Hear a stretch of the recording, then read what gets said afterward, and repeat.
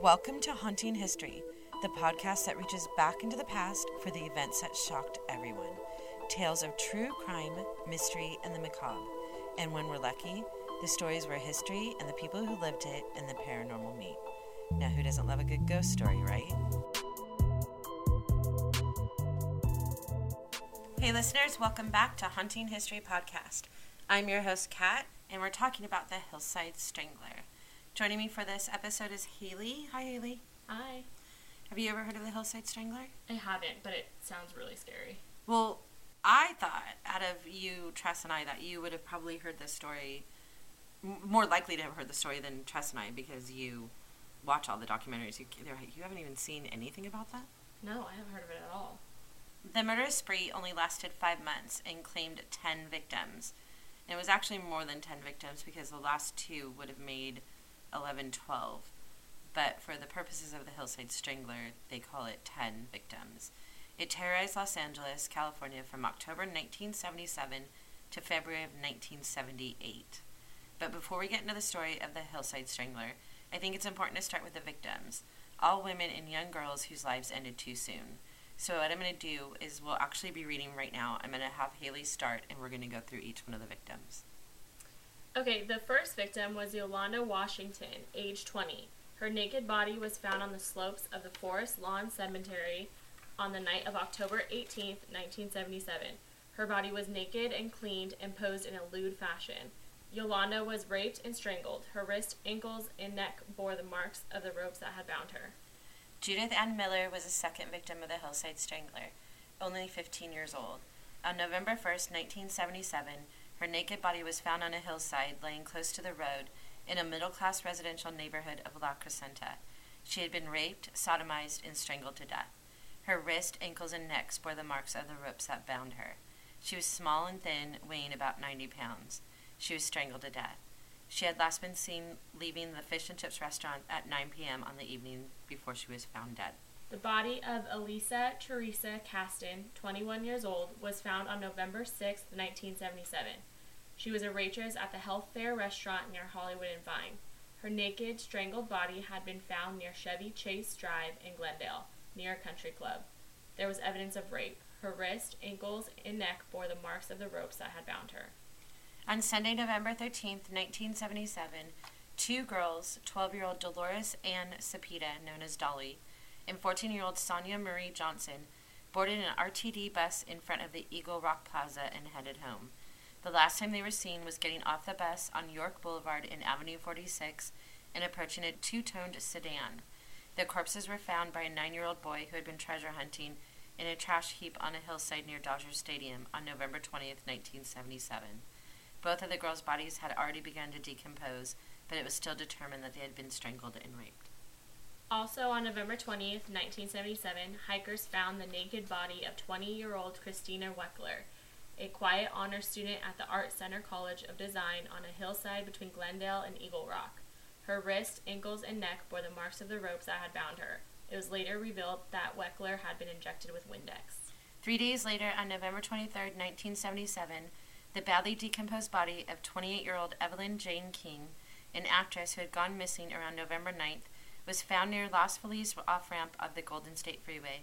The severity of her decomposition prevented determination as to whether she had been raped or tortured, but she had also been strangled like the others. In response, authorities created a task force, initially composed of 30 officers from the LAPD, Sheriff's Department, and the Glendale Police Department, to catch what the predators now named the Hillside Strangler. Lauren Wagner, 18 years old, had been a student at Monroe High School in the San Fernando Valley and lived with her parents. Her parents had found her car parked across the street from their home with the door ajar. They had gone to bed the previous night expecting her home before midnight. When her father questioned the neighbors, he found that a neighbor woman saw her abduction. The neighbor said that she had seen Lauren pull over to the curb around 9 o'clock in the evening. 2 men had pulled their car up beside hers. There was some kind of disagreement, and Lauren ended up in the car with the 2 men. Her body was found on Tuesday, November 29th, in the hills of Mount Washington on Cliff Drive. That one scares me more than the other ones. That she was home. Well, I feel like that scares me because it's what I do. Like, sometimes I come home late at night and park my car, and there's no one on the street. It's like 1 a.m., and I have to get out of my car and walk across the lawn to the front door, unlock it, and get in. And I don't know why it seems so, it hits home more than like a girl leaving work. She was home. She made it home. Yeah. She was in her safety zone. On December 14th, 1997, police found the naked, tortured body of Kimberly Diane Martin, a 17-year-old tall, blonde girl who had been working at the Climax Modeling Agency. It was actually a prostitution agency. Kimberly's last client had beckoned her to apartment 114 at 1950 Tamarind, which turned out to be a vacant apartment. The murder had called from a payphone in the lobby of the Hollywood Public Library on Ivor Street. The final victim was discovered in LA on February 17, 1978, when a helicopter pilot spotted an orange Datsun abandoned off a cliff on Angeles Crest Highway. Police responded to the scene and found the body of the car's owner, 20-year-old Cindy Lee Hudspeth, a student and part-time waitress, in the trunk. Her wrists, ankles, and neck bore the marks of the ropes that had bound her, and she had been raped and tortured. It appeared she had been strangled and put in the trunk of her car, which was then pushed off the cliff above. So 10 girls. Yeah. 5 months. That was 10 girls, I was right? 2 of them were together. The young girls, the baby girls. Oh. The 12-year-old and the 14-year-old. That's so... in 5 months. Just Thanksgiving alone were 5 of them, I think. Thanksgiving week 1977 were 5 bodies found. Yeah, that's crazy. I can't imagine people even left their house in Los Angeles. I did read that, I watched a news reel from back then, and it was people saying how they had put new locks on all their windows, kind of bolted their houses, but these girls were leaving work. None of them were in their house. They weren't taken from their homes. They were going about their daily business. Referred to as the Hillside Stranglers, singular, in the media, the police suspected from pretty much the first victim forward, when they withheld it from the press, that there were 2 men committing the murders, not just one. For that almost 5 months, as bodies of women and girls were piling up, they kept running into block wall after block wall. And part of the reason is each of the bodies, and I didn't mention in each one of those except for Yolanda, the bodies were clean, sometimes with gasoline. So there was no way to tell where it had happened at. They knew the bodies were being dumped. So part of the problem with trying to figure out what was going on and where it was happening was that they didn't have crime scenes. There was nothing to investigate. The bodies, someone pulled up, dumped the bodies, and left. So that caused a huge problem for the police, is that they didn't have that crime scene to find evidence. They knew that women had been killed somewhere else and the bodies were dumped. The lack of evidence made it difficult to get a handle on the murders. The task force, originally only 30 LAPD officers, was soon increased to over 100. They were from the Glendale Police Department, the Los Angeles Sheriff's Department, and the Los Angeles Police Department. There were 2 detectives. They actually became very famous because of the case. It was Detective Bob Sager from the Los Angeles Police Department and Frank Salerno from the Los Angeles Sheriff's Department. Both of which, if your daughter went missing or you went missing, you would want either one of these men on your case. They took it so incredibly personally. And Bob Sager says part of the issue, he was brought into the case not until, I want to say, who was the victim that went to college, was an honor student? Christina Weckler. Christina Weckler. He came into the case then, and he was so disturbed because the first 3 that were murdered were somehow related to prostitution. Somehow. They were girls that had kind of went to the dark side. Christina Weckler and the young girls were just girls, and Christina Weckler she was the same age as his daughter at the time. So if you ever get a chance to watch him on any of the old documentaries, watch him. He talks about how much it affected him and how he couldn't. I think he even made a comment of how he went from 0 to a 5th of whiskey a day during this case. It was so disturbing and affected his brain so much. But if you ever go missing in LA, those are the 2 men that you want looking for you. They were amazing.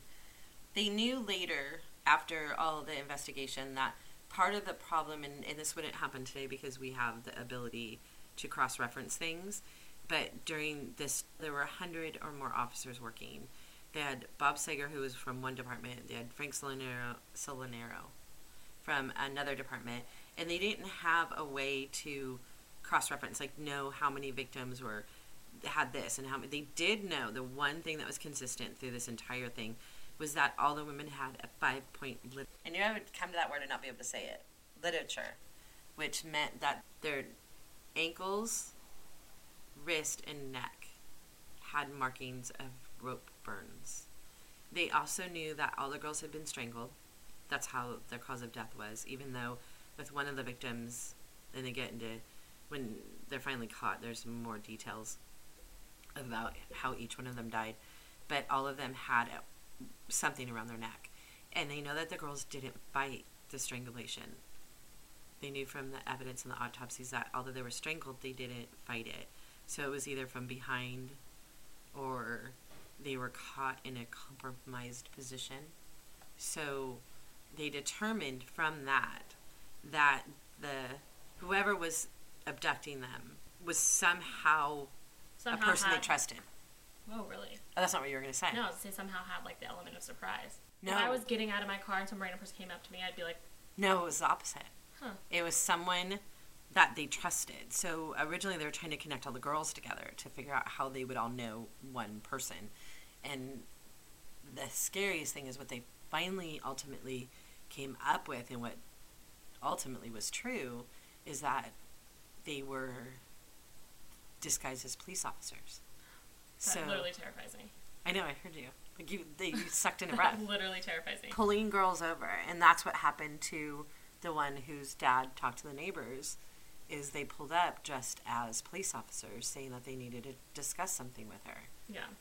So well, I remember when she willingly got in their car. When I first got my license and started driving, I was always told if it's nighttime and you can't see the car behind you and you're getting pulled over, you can call 911 and be like, I'm getting pulled over, it's dark, I'm by myself, is there a cop in my area? And you should always pull into, regardless if you get pulled over at night, you should always, no matter what it is, you turn on your flashers to notify that you know that you're getting pulled over, and pull over in a well-lit area, a shopping center, a police department, fire department.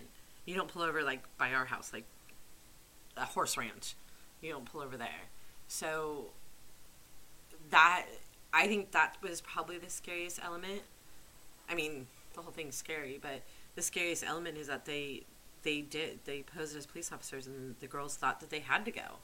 They got willingly into someone's car. Yeah. And so that's what they mean about the girls not fighting back. And I don't understand it, because by the time a lot of them died, they knew they weren't with police officers anymore. Yeah. But they didn't, there was no signs of struggle, basically.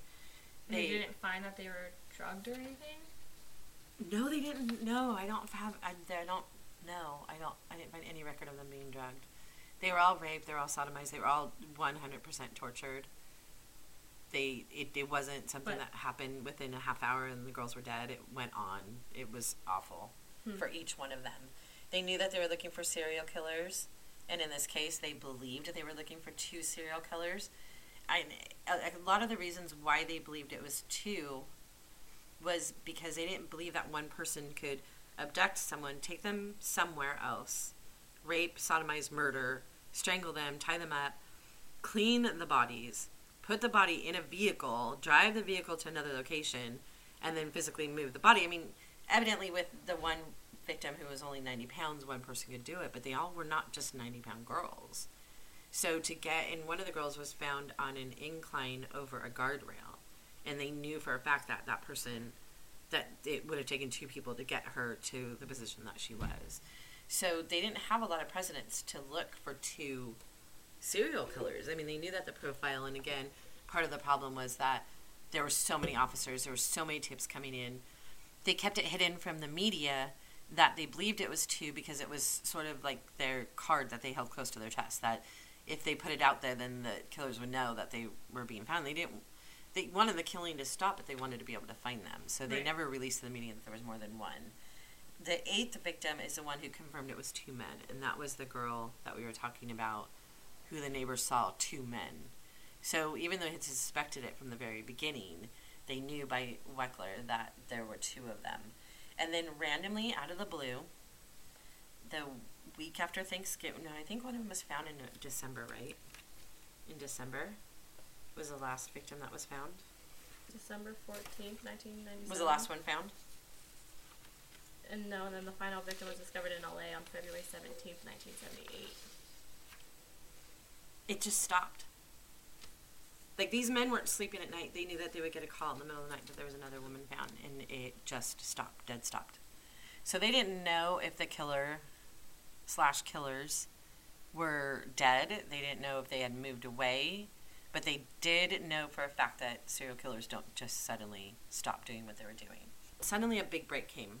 In Bellingham, Washington, in January of 1979, Washington police called Los Angeles. They had found the bodies of 2 women in a car.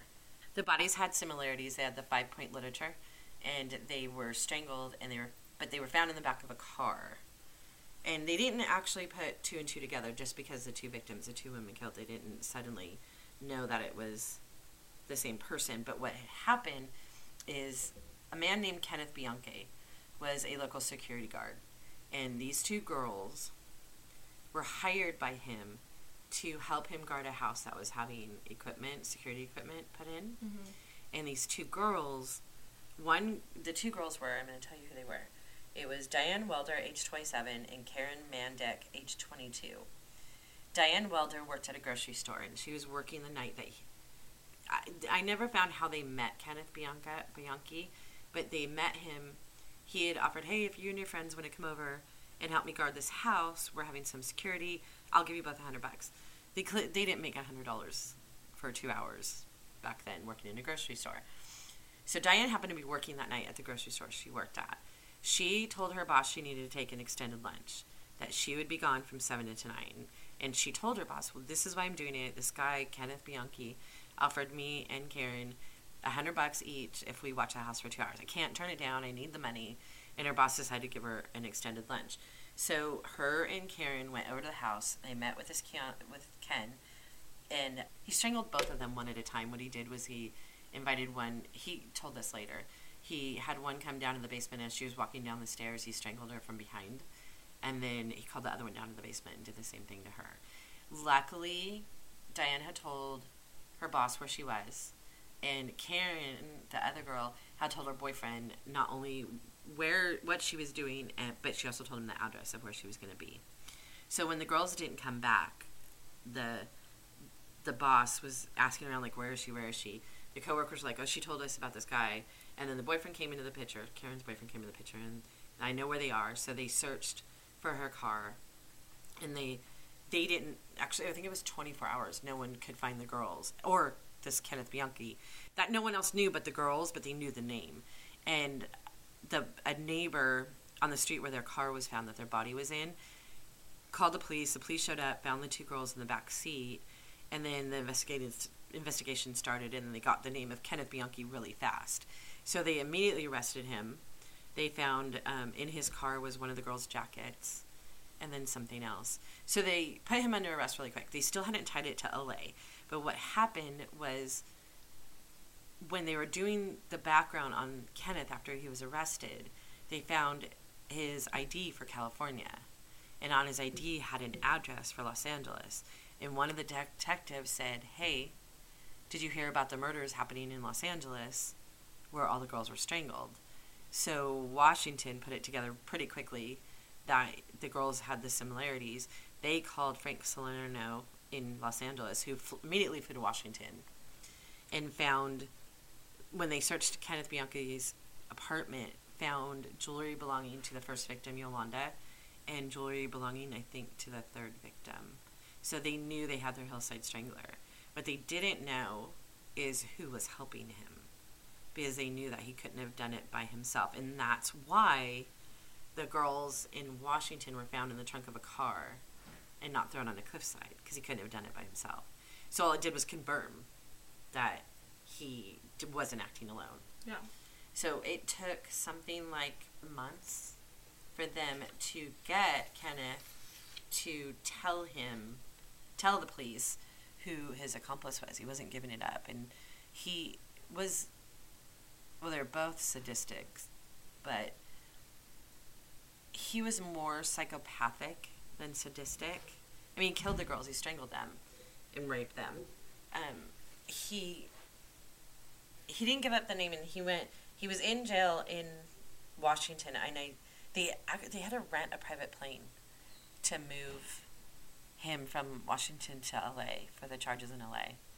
because the media was so out of control. Yeah, that drives me crazy about stuff like that. Like, cases now, too, and it's just the big, high-profile cases, and people get so crazy, and the media gets so insane, it makes it harder.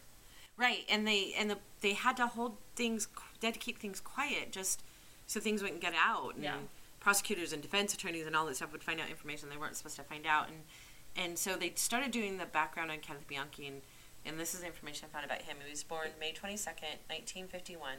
He was born to an alcoholic prostitute mother who gave him up for adoption. He was adopted by Nicholas Bianchi and his wife Frances. And Frances apparently, and this we find this all the time when we're studying these people, is that they have a crazy mom. I mean, just like Northcott in the Wineville chicken coop murders. He was raised by a domineering mother. She berated him. She called him a pathological liar. She took him to doctor after doctor and said, this is wrong with him, this is wrong with him. He was still peeing the bed at 12 or something. So she made him wear a feminine napkin in his clothes. So they were just weird. They were... Well, that's probably why his first few victims were prostitutes. But his biological mother was a prostitute, not his adoptive mother. I'm talking about his adoptive mother right now. He never knew who his real mother was other than she was a prostitute. An alcoholic and a prostitute who couldn't keep him. But Frances is the one who raised him, and she's a domineering, scary woman. Amazon is hiring near you. Start as soon as 7 days. No resume or experience required. Earn an additional $2 an hour through April. Health and safety are a top priority with all of our roles and sites. Amazon is taking precautions in our buildings to keep people healthy. Learn more or find a job now at amazon.com/apply. That's amazon.com/apply. Amazon is an equal opportunity employer. Amazon is hiring near you. Start as soon as 7 days. No resume or experience required. Earn an additional $2 an hour through April. Health and safety are a top priority with all of our roles and sites. Amazon is taking precautions in our buildings to keep people healthy. Learn more or find a job now at amazon.com/apply. That's amazon.com/apply. Amazon is an equal opportunity employer. Had a high IQ, but he was an underachiever. He was kicked out of numerous schools, never did well. His mom called him lazy. When his father died, he never even showed any sign of grief. Never. So, again, we're going back to the childhood where people knew they were crazy when they were young. You know something. And didn't do anything about it. Yeah. So, in 1975, at the age of 24, Kenneth was sent to live with his older cousin, Angelo Bueno, 41 in Los Angeles. So that's where it all started. That's where it started. He's called his cousin, but he wasn't really his cousin. Like I said, he was actually adopted. So it was his adoptive cousin.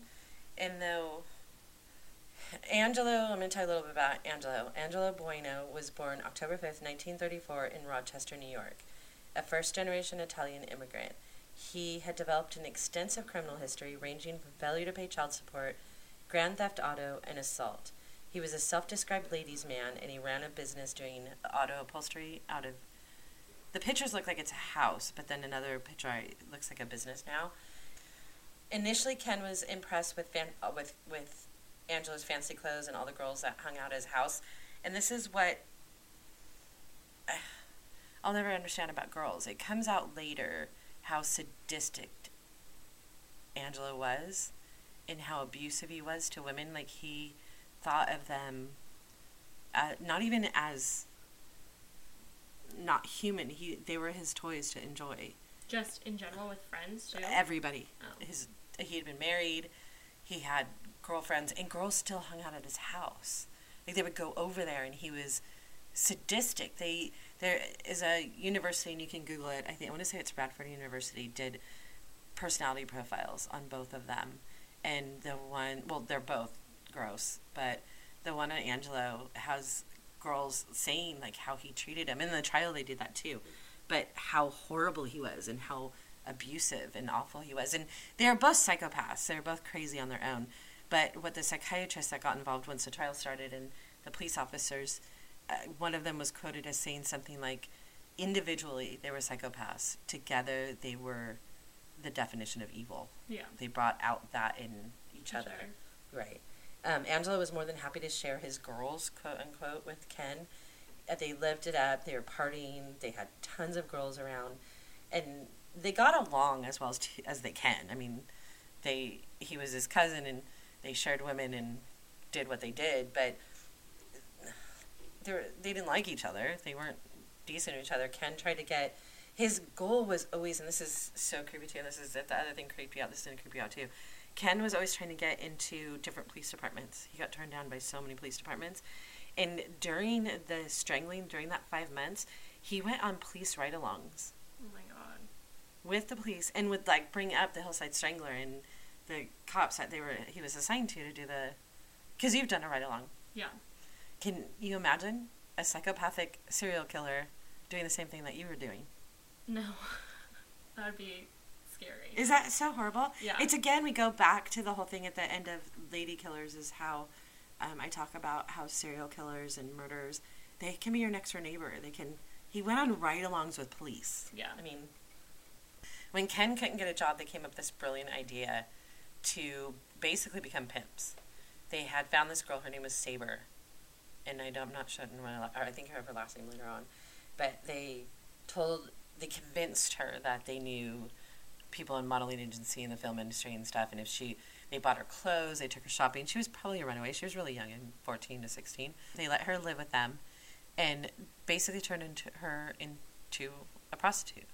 And they had kidnapped another girl, I think her name was Becky, and they kept the girls under lock and key. They both tried to get away. They wouldn't. So that was the beginning, was that. And then both girls ultimately ended up running away, and they thankfully survived. They lived with serial killers and didn't even know it. That's terrifying. Both survived and went on to, they both testified during the trial. They had, and this is how their first victim happened, they had asked a prostitute, I mean, they lived in Hollywood. Hollywood and Vine is covered in prostitutes and things like that. Right. They bought a list of Johns to start their business. And I'm holding, not that anyone can see me, I'm holding quotes in the air around business, of pimping out Saber, and who I believe her name was Becky. And the list turned out to be a fake list. And they had bought it from a girl, and I never found her name, and Yolanda, the first victim. So when they found out that the list was fake, they went looking for Yolanda and the other woman. They happened to find Yolanda. So Yolanda was their first murder, and it was payback for the fake list. But what it did was show them how much they enjoyed killing and raping and sodomizing and doing all the things that they did. And what they would do is they would just kind of look at each other and go, hey, one of them would be like, hey, you want to go cruise? And that was the indication that they were going to go out and get. That's so gross. I know. And they ended up finding a whole bunch of information out from Kenneth, because he was willing to give up information for the attention, so he would give information on each one of the victims. And with Yolanda, it was the fact that she pissed them off, and he felt very justified in what they did to Yolanda because she gave them a raw deal. With the other girls, he gave specific, one of the girls was strangled, but she didn't actually die of that. She died of asphyxiation because they put a bag over her head and the pipe from the gas stove into the bag. Yeah. Another girl they tried to inject with a Windex. I think you read that. And it didn't kill her, so they ended up strangling her. But they tried all these different ways to kill people. And he just, gave up his information, stoic, matter of fact. Willingly. Well, I will get into that. No, I mean, he's crazy. He does all kinds of crazy things. But the point of what I was trying to tell you is that he openly discussed all the different murders, felt justified for whatever reason for each one of them that happened, except for the two girls, Dolly and Sonia, the one that was 12 and 14. Yeah. He refused to talk about them. He wouldn't give any details. It was almost as if the police officers and the investigative gentleman and the psychiatrist all said it was almost as if he was embarrassed that he murdered a 12-year-old and a 14-year-old. Yeah. Never said that he had a conscience about it, but there was a level of embarrassment about it. I don't know. He did everything. When he was finally arrested, I think he was arrested January 12th, 1979, and charged with the murders, but he wasn't charged until 6 months later. And this you're going to love, because you love the whole legal side of criminal justice. That's sort of your gig. It was considered I think it's still considered the longest trial in the history of Los Angeles. Really? It went on forever. And part of the reason is because Bianchi did everything to avoid prosecution. He feigned multiple personalities so that he could get in. And he convinced two psychologists. Two psychologists believed that he had multiple personalities and that he didn't commit the murders. Someone named Steve Miller committed the murders. One of his alter egos, one of his split personalities. Or is he just saying that? Yes, he convinced two psychologists that he didn't really do it. He had no recollection of doing it. He wanted the insanity plea, basically. Right. The thing is, though, that the third psychologist... Well, it was devastating to the detective, because they were like, the guy knows what he was doing, and they're watching all this. They were there, and they were like, no, he's not. Even though two psychologists who are beyond schooling than the detectives are, believe that he really was a split personality. And then they convinced someone to bring in a third psychologist. And this third psychologist says it's really odd that you only have these two other personalities. That never happens. Usually they're third. And then suddenly he came up with a third. And so then... And he was referring to it incorrectly. He would say he when he referred to Steve Miller. Or he would say I. That's what it was. He would say I when he was referring to Steve Miller, his second personality, rather than he. Right. So it wasn't until they brought in the third psychologist that they figured out that he was lying to get the insanity plea. So it dragged out forever. They brought in a number of mental health experts. Like I said, it took the third one to finally expose the ruse. Police were already aware of Angelo Bono through the investigation into Bianchi's background. So Kenneth hadn't given up his cousin yet, but the police knew about Angelo, and they started investigating him and following him. And the police officer I was talking about earlier, the detective I was talking about earlier, Bob Sager, he was one of the ones interviewing Angelo Bono and got so disgusted with him. He said he broke every law, every rule book for detectives and police work. He picked him up and threw him against a wall in the middle of... So I'm saying, if you go missing, find these two gentlemen. You want Bob Sager, too. And Frank Salerno, yes, you want them on your side. He said he threw him up against a wall and called him all kinds of names and just told him what a vile POS that he was. And the sad thing is, they knew that Bueno was involved. They knew that he was Kenneth's cousin. So this went on for a very, very long time. But they couldn't connect him conclusively to the killings. And they finally arrested him because Kenneth Bianchi, to avoid prosecution in Washington, which he knew the death penalty was what he was going to get in Washington, he made a plea deal that if he gave up his cousin, they would move him to California to be tried. I'm surprised it took them that long to come up with a plea deal that would give up. Well, because he was doing all kinds of crazy things. At one point, while he was in jail, he convinced a woman, her name was Veronica something. He convinced a woman that fell in love with him while he was in jail. Again, girls, why? Yeah, there's not enough eye rolls. Come on. She fell in love with him while he was in prison, and he convinced her to try and kill a girl, like the Hillside Strangler did with the 5-point literature. And he even smuggled out an amount of semen for this woman to leave on the body of the girl that he killed, if she killed. And she tried. She convinced some girl to go to a hotel room, tried to strangle her. Thank God the girl fought back. And then she was arrested too, so she went to jail too. But this was all going on at the same time. She tried, because he and this Veronica lady figured if there was a body found while he was already in jail, then they would know he wasn't the Hillside Strangler, because he's in jail, he couldn't have done it. But she smuggled his semen out and was going to put it on the body of this girl. Did they have DNA back then, though? It might not. Well, yeah, that kind of DNA, yeah, they knew. Yeah, they were able to test that. They don't do the DNA they do now to trace family history and all that stuff. But yeah, they could have tied him through DNA through his semen, yeah. Especially a cup of it. I mean, what was she going to do with it? I don't know. He ended up, in the plea deal, he gave his cousin up in exchange for the prosecution to move him to L.A. He gave a detailed statement about the Los Angeles murders implicating Bueno and pleading guilty to 5 counts of homicide. Only 5, and I don't understand that. Bueno was arrested on the 22nd of October, 1979. And he was arrested and indicted on 10 counts of first-degree murder. So explain that. Yeah. Why was he I mean, they go after what they can for sure convict you of. But this is where the trial gets really, really crazy. Despite the trial commencing in 1981, so they are arrested in 79. Trial did not commence till 1981. The problem, though, is that pretrial motions delayed any progress until May of 82.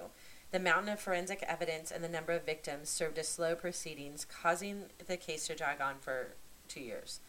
Bianchi tried his best to hamper the proceedings, providing a reluctant witness and making deliberately contradictory statements, causing the judge to threaten to rescind the plea bargain.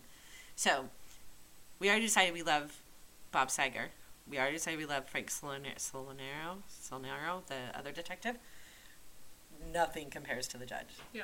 The judge was 100% amazing and wasn't going to let anything go bad in this case. Investigators in Los Angeles had developed corroborating evidence that they felt that they needed to complement Ken Bianca's implication of Angelo as his accomplice.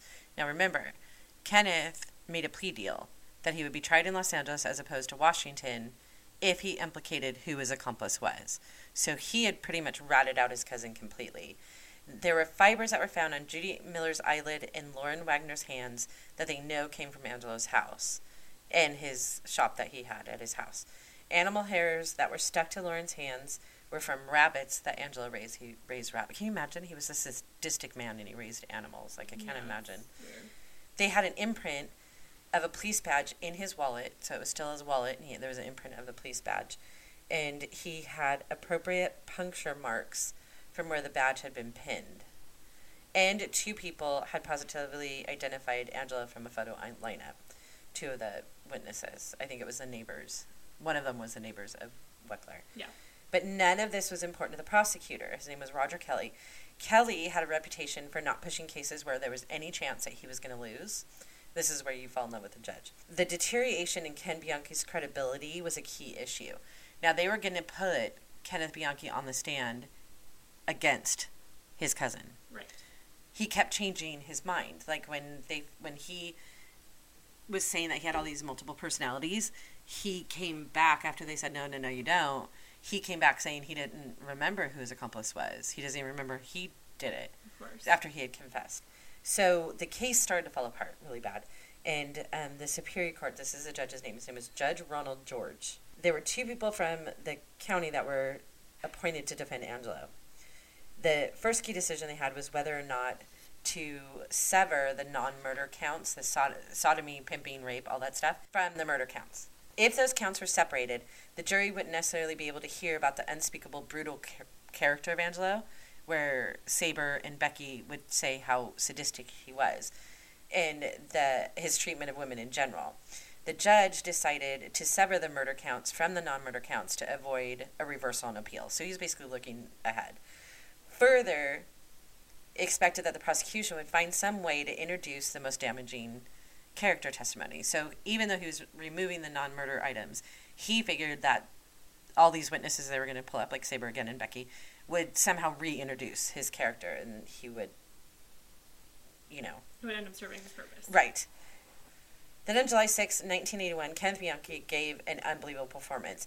To convince the court that they could not use his testimony against Angelo, Kenny said that he may have faked that personality disorder and that he didn't know if he was telling the truth or that Angelo was even involved. So they had this whole plan that Kenneth was going to testify against him, and then he gets up and says, I don't remember anything.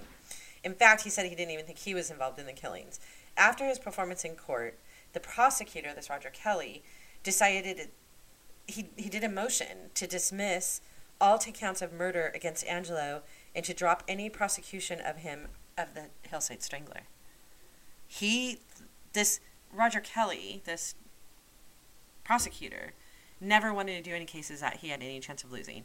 So because of Kenneth's big grandstand saying that he doesn't remember even doing it himself, let alone Angelo doing it with him, testified he thought there was too much of a chance he would lose the case.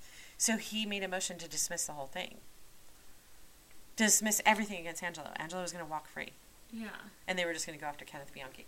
Okay, so not only were these detectives, Sager and Salerno, freaking out because they were there, losing their minds, the judge was like, let me think about this, which is very, very uncommon.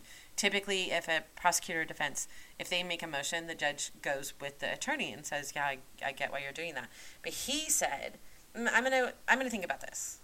And that was on July 6th. And then he came back on July 21st, which I think is really interesting. He took a long time. And again, that's why the trial drags out. But Judge George gave his ruling on the motion to dismiss the charges against Angelo. This was his quote. "We believe there is more than sufficient evidence to show presumption of guilt by Mr. Bono. I think the evidence the people put on at the preliminary is sufficient to withstand any conviction. The jury believing that Mr. Bianchi and could convict Mr. Bono. The judge then listed various elements of evidence that Kelly had failed to note when he tried to have the case dismissed, which the judge felt was more than enough to meet the requirements for collaborating evidence of an accomplice. Particularly were the Lauren Wagner fibers, the ones that I told you from the chair, and the hair that was found on one of the victims where Bianchi said that she had been assaulted, like where the animal hair was. The judge then concluded, dismissal would not be in furtherance of justice, nor is it a function of the court to automatically rubber stamp a prosecutor's decision to abandon the people's case. Applicable standards indicate that a prosecutor must, under ordinary circumstances, pursue the prosecution of a serious charge where there is sufficient evidence for a jury to convict, without any concern for the consequences to his own reputation should he be unsuccessful in obtaining a conviction." So basically the judge said, I don't give a shit if this is going to affect your career. This guy did it, and you're going to prosecute him. Right. So he went, because he made a motion to dismiss the charges were denied, the judge expected the district attorney's office to get their shit together, basically, and effectively prosecute Angelo Bono. So then, because they felt like they couldn't do it, they brought in the attorney state general. And then they brought in special investigators and 2 new people, and they quickly decided there was enough evidence to prosecute. But how scary is that? Like, just because a guy didn't want on his record or in his resume to have a loss, he was going to let this sadistic son of a bitch go back out into the world. Yeah. But it's just indicative of how this went on. But all of the prosecutors that were brought in from the state attorney general's office all agreed that they needed to prosecute him. So then the trial went on. In November, the case went into trial and was immediately disrupted by different continuances and motions by the defense and appealed all the way to California Supreme Court. And then the jury selection alone took 3.5 months. The trial didn't actually begin for real until the spring of 1982. So they were arrested in 1979. The trial actually didn't begin until the spring of 1982. After a steady parade of witnesses, including the girls that he had brutalized, Becky Spears, Sabra Hannon, and others, all attested to Angelo's sadism. When it came time for Kenny to testify, he was in no mood to cooperate. That is, until the judge, again, we love Judge George, reminded him, if you don't get your crap together, you're going back to Washington. So then Kenny did a big turnaround and decided to cooperate again, because he was violating his plea bargain agreement. He really did not want to go back to Walla Walla. Yeah. Which comes into play later. But that was his biggest fear, is that he wanted to be in Los Angeles, California. Lenient California. They finally got him to cooperate enough, and unfortunately during cross-examination, the defense kind of got him to waiver again. But the judge, worrying that the wavering of Kenneth was going to affect the jury, he ordered a van and had the jury put in the van with him and driven to all the sites where all the girls were found.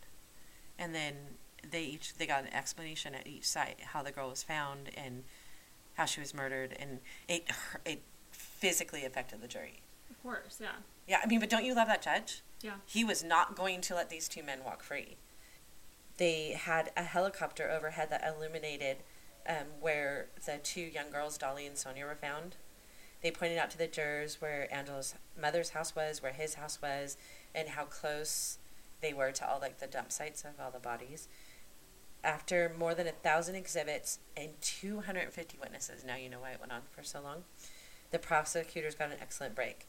A woman who Angelo terrorized at the Hollywood Library while he's waiting for Kenny to call on the Climax Modeling Agency. Remember the girl that they called from the Hollywood Library? Yeah. The night they killed Kimberly Martin. Came forward to testify that Angelo was a man that had menaced her The testimony tied Angela now to the payphone, which had been used to summon Kimberly to her death. Finally, the prosecution finished and the defense began their efforts. Angela was not cooperating with his own attorneys.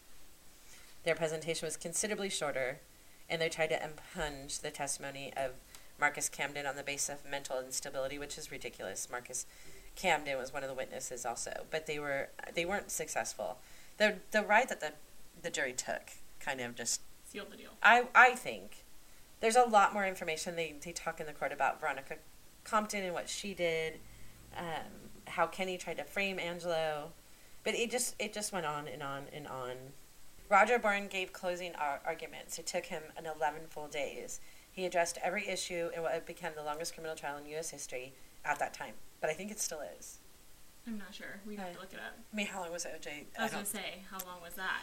Forever, I feel like. He concluded with the defense at the end of their argument said to you that you could be fooled by Kenneth Bianchi. I will say to you that in the face of all the evidence, both corroboration of Kenneth Bianchi, independent of Kevin Bianchi, if in the face of reason Angelo Bono is not convicted of murders of these 10 women, then you will have been fooled by Kenneth Bianchi. You will have been fooled by him, and you will also have been fooled by Angelo Bono over there and by his 2 attorneys. The evidence supports his guilt and a finding of guilty beyond a reasonable doubt. The jury was then sequestered, and even though the jurors had been a harmonious group during the whole 2 years of the trial, like they all got along, I guess, it was not really clear if they would come back with a guilty verdict. They began deliberating on October 21st. Finally, the jury came to an agreement 10 days later, October 31st, 1983, at least on the murder of Lauren Wagner. Angela was found guilty. On November 3rd, they voted that Angela was not guilty of the murder of Yolanda Washington. A few days later, they found guilty on Judy Miller's murder. Under California law at the time, as a multiple murderer, Angela faced a death penalty or life in prison without the possibility of parole. The following guilty verdicts were on Dolores Cepeda and Sonia Johnson, the 2 young girls, Kimberly Martin, Christina Weckler, Lisa Kasdan, and Jane King, and then finally Cindy Hudspeth. Angelo, who took the stand briefly to show his contempt, said, "My morals and constitutional rights have been broken." Poor baby. The jury, which was able to decide whether to give him they were given the opportunity to give him either the death penalty or life in prison, deliberated for only an hour before sparing him the death penalty. They decided not to put him to death. And you know why? I actually watched interviews with some of the jurors. They thought death was too easy. I see that. You do? Yeah. The judge did not agree. Wow. The judge's statement was, Angelo Bono and Kenneth Bianchi subjected various of their murder victims to the administration of lethal gas, electrocution, strangulation by rope, lethal hypodermic injection. Yet the 2 defendants are destined to spend their lives in prison, housed, fed, and clothed at taxpayers' expense, better cared for than some of the destitute, law-abiding members of our community. The judge sent Bianchi back to Walla Walla in Washington to serve because of all the crap that he pulled. Yeah. And he didn't care. His comments at closing were that he wished that it was in his power to change the sentence to that of death. He said that the jury disagreed with him because they felt death would be too easy. They wanted them to live out their lives in prison, hoping that would be more of a punishment than death. That death would be too easy. Angelo Bono was sent to Folsom Prison, where he stayed in his cell, fearing injury from other inmates. Kenneth Bianchi ultimately was sent back to Walla Walla Prison in Washington, but was still trying to get transferred to a prison outside of Washington State. Bueno was found dead on September 24th, 2002, at Calipatria State Prison. Bueno, who was alone in his cell at the time of his death, died of a heart attack. Bianchi is serving his sentence in Washington State Penitentiary in Walla Walla, Washington. He was denied parole August 18, 2010 by a state board in Sacramento. He is eligible to apply for parole again in just 7 years in 2025.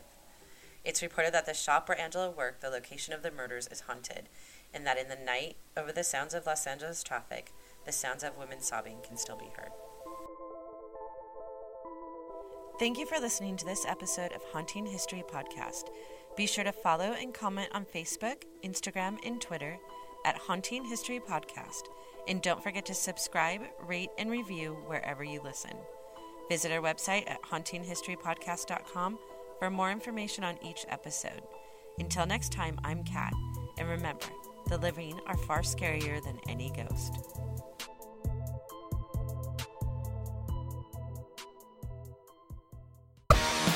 Amazon is hiring near you. Start as soon as 7 days. No resume or experience required. Earn an additional $2 an hour through April. Health and safety are a top priority with all of our roles and sites. Amazon is taking precautions in our buildings to keep people healthy. Learn more or find a job now at amazon.com/apply. That's amazon.com/apply. Amazon is an equal opportunity employer.